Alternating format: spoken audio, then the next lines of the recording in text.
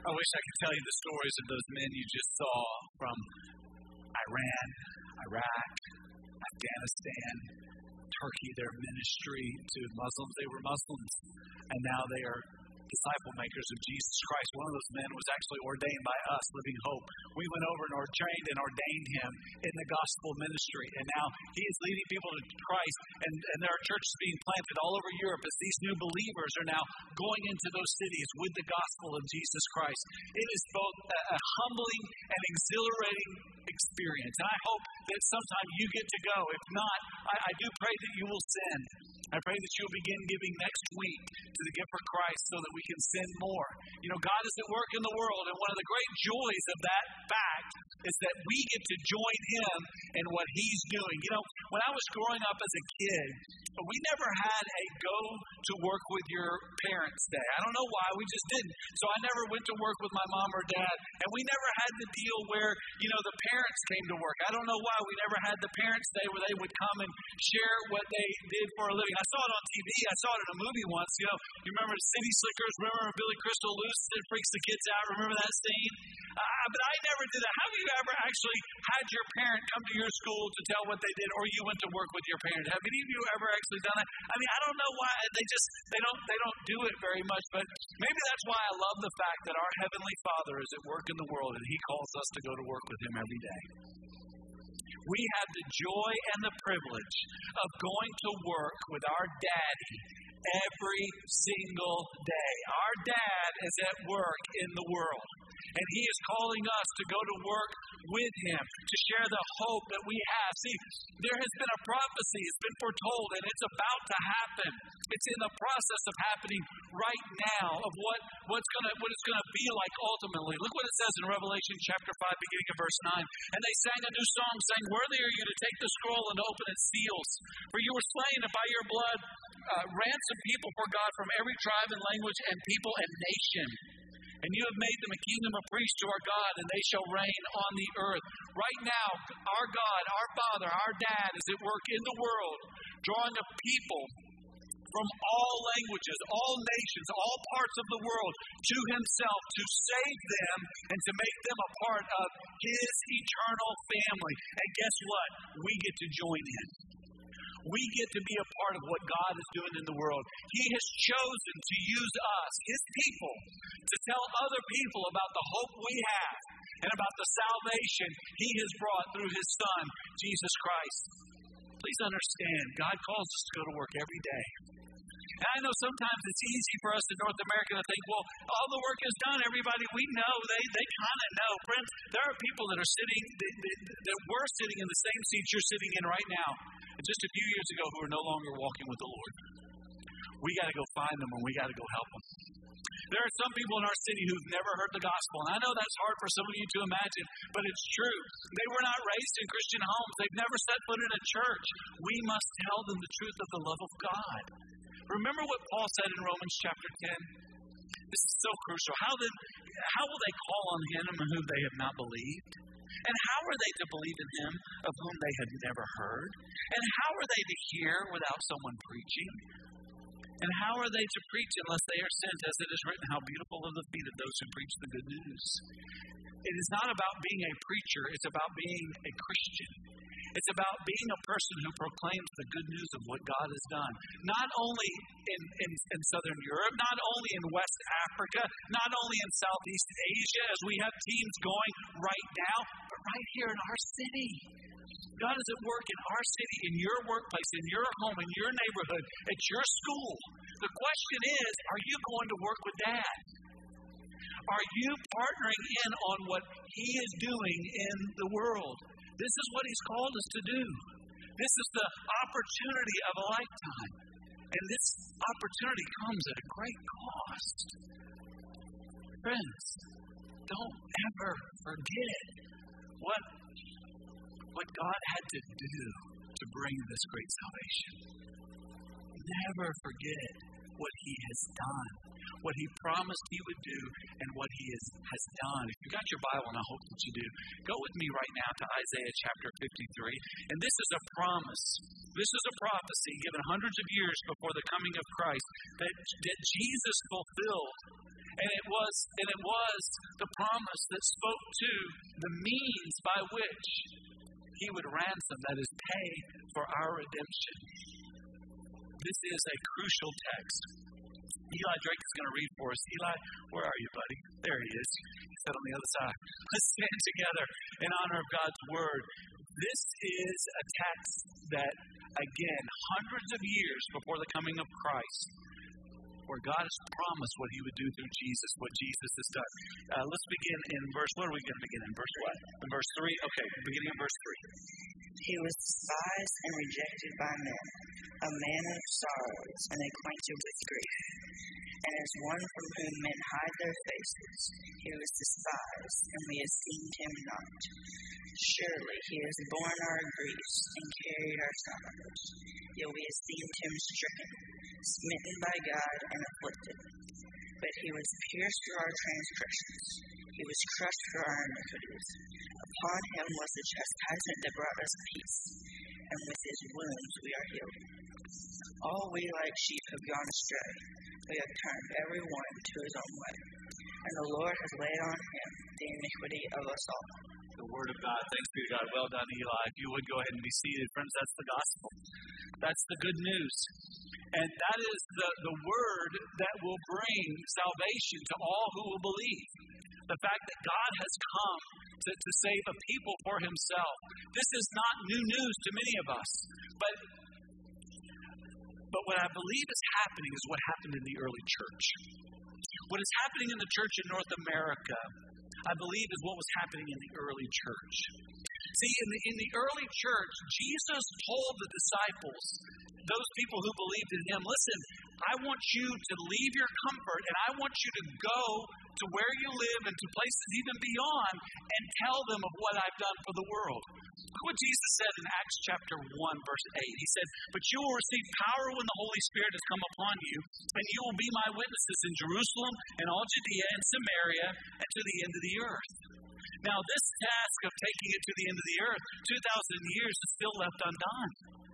We still have to be sending, and that's why we receive the gift for Christ. The gift for Christ provides us the means to take the gospel to the ends of the earth. But I'm going to tell you what happened in the early church is the early church wouldn't go. They were there in Jerusalem, and they got comfortable. There were thousands who believed, but no one was going. And so you know what God did? What he always does when his children won't obey. He brought persecution. When you look at the church in North America, you see a culture that is changing and turning against the people of God. We are being told to be quiet. We are being silenced. There are those who are even saying things like that people are going to need to change their religious beliefs to align with the cultural standards that are being pressed by the majority, so they claim. Why would God allow this? I'll tell you why. The same reason he allowed it in the early church, to get his kids to work, to get us to join him in what he's doing in the world. So what happened in the early church was this persecution was presented to the church by then Saul. And so there were disciples that had to be dispersed because of the persecution. One of those was a guy by the name of Philip. Now, Philip was a guy who was a servant of the church. He was like a deacon. You could read about him in Acts chapter 6. But if you've got your Bible, go with me to Acts chapter 8 and look what happened. So when the persecution broke out, Philip went to Samaria. And while he was in Samaria, a revival broke out. All kinds of people started getting saved. Thousands of people were saved, and a church was established. And so what happened is what seems to always happen to the church. Thousands of people, hundreds of people, more than sometimes even thousands, like here at Living Hope, begin to gather and worship together. And what happens is we get comfortable. We come and we sing the songs and we hear the bald guy talk, right? And then we leave and we rate it like it was like, the voice competition or whether we liked it or not, right? But we're not seeing the majority of our family of faith join our Father in the work of making disciples. We're not seeing a majority of our church do what God told us to do, which is to be his witnesses. Philip was one of his witnesses. And so there's this church that was planted in Samaria. And then no sooner does he get comfortable and excited about all the cool things God was doing in the church, God says, I've got a bigger purpose. We need to understand God's purpose. And God's purpose is bigger than our comfort. Please hear that this morning. God's purpose is certainly to bring us comfort, but it's not by making us comfortable. God comforts us as we seek to live out His purpose. And His strength at work in us is His comfort. And one of the joys that we have at Living Hope is that we get to be uncomfortable financially and giving to the work of God. But please understand, God has called us to do much more than that. He's told us to do much more than just go for a week or 10 days on a mission trip. He's called us to live a life that is on mission and to go where He sends us to go. See, God's purpose is for us to go where He sends us. Look in verse 26. Again, Philip is comfortable. He's happy. He doesn't really need much of anything. It's a cool church, but it says, now an angel of the Lord said to Philip, rise and go towards the south to the road that goes down from Jerusalem to Gaza. This is a desert place. God says, hey, Philip, I know you like the church in Samaria, but heads up, I need you to go on a mission trip. I need you to leave the comforts of this city, the comforts of what you know, and I need you to head south. And you're going to go on a road, and so you'll know it is a desert place. And he obeyed. Some of you need to go on mission trip this next year. And some of you need to give financially beginning next week for the Gift for Christ so they can afford to go. And make it possible for those who are in desert places to hear the gospel of Jesus Christ. So Philip goes and he begins to understand God's purpose. See, God's purpose is for us to look for how God is at work and to join Him. Do you go home? Do you go to work? Do you go to your neighborhood? Do you go to school every day thinking to yourself, how is God at work in this place right now? Is there anyone here that doesn't know Jesus? Do you know the spiritual state of every person you work with and that you go to school with and the neighbors that you see regularly? Have you looked at them through the lens of the gospel? Have you considered where they are in terms of their relationship with God? Here is Philip. He obeys God. He goes to this uncomfortable place in this desert land, and he sees this Ethiopian eunuch. It says in verse 28, who was returning seated in his chariot, and he was reading the prophet Isaiah. And the Spirit says to Philip, go over and join his chariot. Go and join this chariot. So here is Philip looking for how God is at work. You know how he knew to hear from the Spirit of God to go and get near the chariot? It's because he was looking to join his Father at work. And so he goes and he gets near this chariot. And so Philip ran up to him, heard him reading Isaiah the prophet, and asked, do you understand what you're reading? How did he know to go talk to him? Because he was looking for him. You say, who am I supposed to talk to? Whoever God is at work in. How am I supposed to know? You've got to pray, and then you've got to watch, and you've got to take opportunity to ask questions. You know one of the things I love to do? You guys know this. I love to ask people what they think of the condition of the world today. Hey, how do you think the world's doing? You know what almost everybody says? It ain't so good. And I always love to say, the world is not as it should be. And I like to ask them how it is they're making it through the world. I like to ask them, hey, what's really kind of saving you? What is it that's really empowering you? What gives you hope? What gives you joy? What gives you peace in this broken world? And often what they say, I know won't hold up to time and pressure. And so you know what I like to share? Do you know what I like to share? Can you say out loud what I like to share? 3 circles. I've been sharing that with you guys for several years now.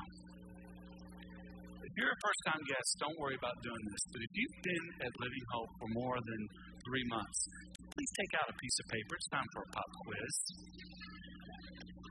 Take out a piece of paper. You can use the prayer cards, but get a pen. And I would like for you to right now draw for me the 3 circles. Some of you have been here for months. Some of you have been, Jerry, why aren't you drawing the three circles? Sharon, wake him up and give him a piece of paper. Don't make me come down there. Draw the three circles. And here's what I want you to do. After you've drawn the three circles, those of you who are on social media, I want you to take a picture of it, and I want you to post it, and I want you to tag me. So if you use Instagram, I use Instagram, Twitter, Facebook. Those are the only three I do. I don't understand the rest of them, all right? Don't snap me. I don't even know what that is, all right? So, right up, three circles. Can you draw the three circles? Some of you are not drawing the three circles. I don't understand. You've been here for months. Surely you can draw the three circles. Someone told someone that they weren't going to come back to our church anymore because all I ever talk about is the three circles. So surely you can draw the three circles. Now, some of you are wondering, what are the three circles? If you're drawing, just keep drawing them. Don't cheat. If you've never heard the three circles, let me explain what I'm talking about here. This is how we understand reality. Look, all of a sudden the eyes pop up. Oh, now look at all the pins writing. Okay. What is it? Well, we understand God's design is that we live in harmony with Him, but we know that we can't because of sin, there's brokenness in our world. That's why the world is not as it should be. But the good news is the fact that God has intervened in our world, and if we will trust in Jesus, repent and believe, we can recover and pursue God's design. We can live with God. He will become our Father. We can be forgiven of our sin. Are you sharing that? Can you share that with people? Philip asked a very simple question. Do you understand what you're reading? Do you understand what's going on in the world? Are you asking that question of others? And I really appreciated what the guy said. He said, how can I unless someone explains to me what's going on in the world? And look at verse 35. Then Philip opened his mouth, and beginning with this scripture, he told him the good news about Jesus. See, God's purpose is that we know the truth of the story and be able to tell others what God has done. Can you do that? Some of you have been Christians for weeks, some of you months, some of you years. Can you explain the gospel? Can you explain the Bible? Can you start in Isaiah or Jonah? Can you start with King David? Can you go into Judges? Can you look at Leviticus and explain the coming of Christ? See, Philip was able to go to Isaiah and explain the story of the gospel. Because here's what we know. We know that the Bible is not a collection of stories or sayings, don't we? We know the Bible is a single story. How many parts is it divided into? How many parts are there of the Bible? I know some of you have been here for months. Pop quiz. Here we go. Now you've done it. What are the four parts of the Bible? Again, if you've been a guest, if you're a guest here, don't worry about it. But if you have been here for more than a few months, I have shown this to you every single week for at least 3 years. There's four parts. All right, what are they, guys? Put them up here. The Bible's creation. Say it out loud with me. Creation.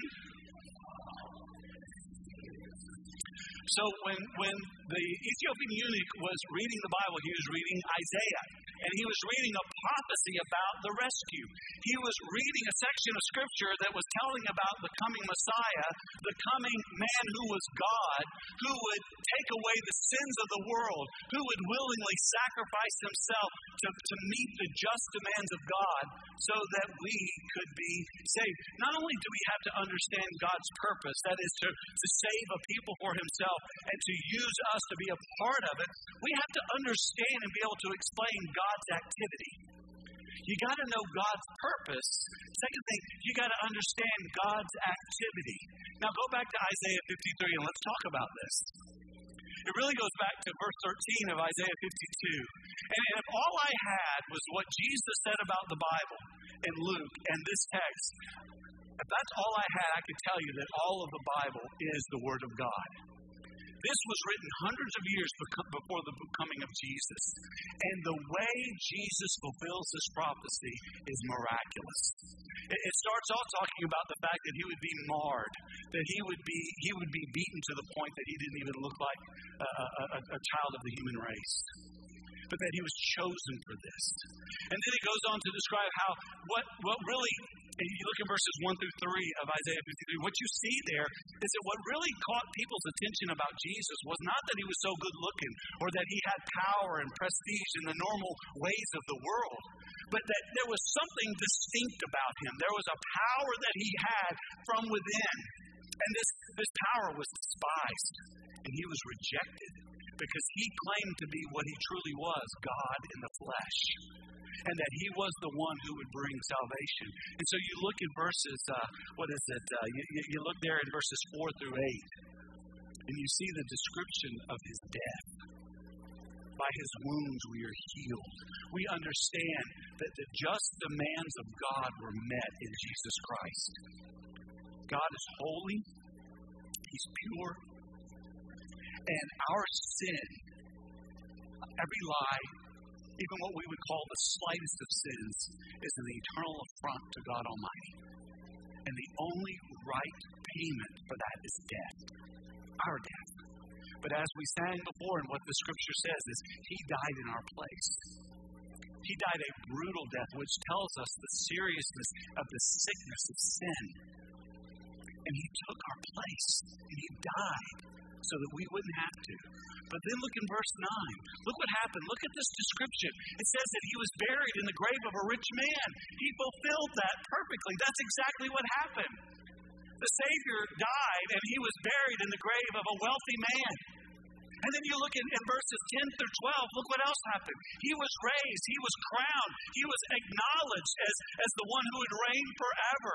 And now he is now intervening on our behalf. I love the way it's described in verse 12. Therefore I will divide him a portion with the many, and he shall divide the spoil with the strong. This is not someone who is dead but alive. But he died. How could he be said to be living if he died? Because he was raised. Jesus Christ died for our sins as promised. He was raised as promised. And now he has the name that is above every name. He shall divide the spoil with the strong because he poured out his soul to death and was numbered with the transgressors. Yet he bore the sin of many and makes intercession for the transgressors. What is he doing now? He's making it possible. He's interceding between us and God. That's how God heard our worship this morning. That's how the Father allows us to be in his family. That's why we can say God is our Father, because Jesus died for our sins. So that our sin debt has been paid. We now have peace with God, peace within. We can make peace with other people as we share the hope of the gospel. And this is God's activity in the world. And this is God's purpose for us. That we go to work every single day with our dad. Our dad has told us to go into the world and share the hope that he's given to us in Jesus. He's done everything necessary. And now it's important that we understand God's demand. God's demand. God's not asking us, he's telling us. What is he telling us? Go to Matthew chapter 28. Go to the Great Commission. What has God told us to do? He said, go and make disciples of all nations, baptizing them in the name of the Father and the Son and the Holy Spirit, and teaching them to observe all that I have commanded you. And behold, I am with you always to the very end of the age. Friends, God our Father has done everything necessary for us to have peace with him, to be forgiven of our sin. He didn't do that so we would gather in holy huddles and hide. God saved us from our sin so that we could be in his family, so we could join him in the family business. God's business is bringing hope and healing and salvation to the people of this world. How does he do that? Through us. What did Paul say in Romans 10? How will they hear unless we go tell them? They won't. How can they believe unless they're taught? They won't. We have to go. And here's what you know. You know there are people. You know people right now. I'm sure if I asked you to list them, and I would recommend you list them later, who were once faithful to worship God, who have not set foot in a gathered time of worship in weeks, some months, some years. They've lost the faith. It is your job, my job, to go and tell them. Some have never believed. It's our job to pray for them and to share with them. I remember when I was a freshman in college, I lived in the football dorm with 110 other young men. There was one other Christian other than me. One other Christian that actually said it and showed it. But he was Church of Christ, so he didn't think I was saved. But we were still good friends. And so here I was, and I met a guy by the name of Dan. And Dan and I, we just connected. You know, there's just some people you can just get along with, and we had a lot of laughs. I started praying for him because I could, I asked him, and he told me, and I could tell by the way he was living, he wasn't a Christian. So I started praying for him. And I started sharing the hope I had. I lived hopeful, and I chose to be helpful by after several weeks after praying for him, telling him about what Jesus had done for me. Now, I'll never forget this night in his room, I could tell he was coming under conviction of the Holy Spirit. And when I get nervous, I just start talking. I know it's hard to believe that I could talk for a long time, but I just started talking. And finally, I just stopped. I said, okay, I've shared a lot. Would you like to accept Christ as your Savior and Lord? He said, dude, I did that 5 minutes ago. You wouldn't shut up, all right? So are you serious? You're like, oh, yeah, you got to quit talking so much, man. You're just wearing me out. But he accepted Christ. A few weeks later, I baptized him back in my home church. His family flew in from California to see him be baptized. He is now a child of the King of Heaven. And it changed his life, but can I tell you, it changed mine. I went to work with my dad. I thought I was going to play college football and get an education. I was going to work with my dad on that campus. Friends, I don't know where you're going to be tomorrow or this week, but God our Father is at work there. And you know what He wants us to do? He wants us to go to work with Him. It's God's purpose to bring salvation to people we know. God's activity has done everything necessary for them to be saved. God's agenda, God's plan is that we would join in it. And it's more than just a plan, friends. It's a demand. And the only just response is that we commit ourselves to doing the very thing He's commanded us to do. It's only just, after all Jesus has done, that we would meet God's demand to go and make disciples. My question is, are you? Are you praying for those who don't know Jesus? Are you talking to them about who Jesus is? Are you living hopeful? Are you being helpful by living the faith and then sharing it faithfully? Are you telling them the story? Creation, fall, rescue, restoration? Are you asking them, hey, how's it going in life? Because I'm going to tell you something, guys. Everybody you know, everybody I know has a Savior. I know this sounds weird, but let me explain this. Everybody you know and I know is depending on something to get them through this broken world. The question is what? And here's what's so sad, and here's what some of you are doing, by the way. If I were to ask you, and you were to be honest, and we said, now what is it that's really helping you get through this world? What gives you hope? What gives you peace? What makes you smile? You know, some of you would say, my spouse. And that's great. And some of you would say, my children. And you know, that's great. But can I tell you, there is no person who can carry the weight of your soul. And can I just tell you real quick how unfair that is? For those of you who are saying to your spouse, be my happiness, be my joy in my life, do you know how unfair that is? They can't do that. For some of you who are parents, who if I asked you, what is your joy? What are you living for? What is your life? Some of you would honestly say, well, my children. Can I tell you how unfair that is? You're putting the weight of all of your eternal happiness and joy in their success. What's that mean when they fail? That means that you're lost. You're putting your weight of your soul, some of you on your spouse, some of you on your child, some of you on your job, some of you on your looks, some of you on your money, some of you on a political party, some of you on a government. And none of it can sustain the weight of your eternal soul. Only God Himself can save you. Only God can carry the weight of your sin and your brokenness. Only He can carry you. Only He can love you as you need to be loved. Only He can do it. But you've got to give your life to Him. And having given your life to Him, you've got to help other people know what He has done. You've got to pray for them, and you've got to tell them. And you got to baptize them, and you got to teach them. You got to walk with them. And this is the life. This is what God has done. Now, this morning we're going to sing a couple of songs that tell us of the mystery of Christ, of the greatness of Jesus. Here's what I want to invite you to do. Some of you need to come today and ask Jesus to be your Lord and Savior. Do it. Some of you need to come and talk to your daddy and say, Daddy, you've been inviting me to go to work with you, and I haven't been going. But starting today, I'm going to work with you. And some of you need to come and pray for those that God is sending you to.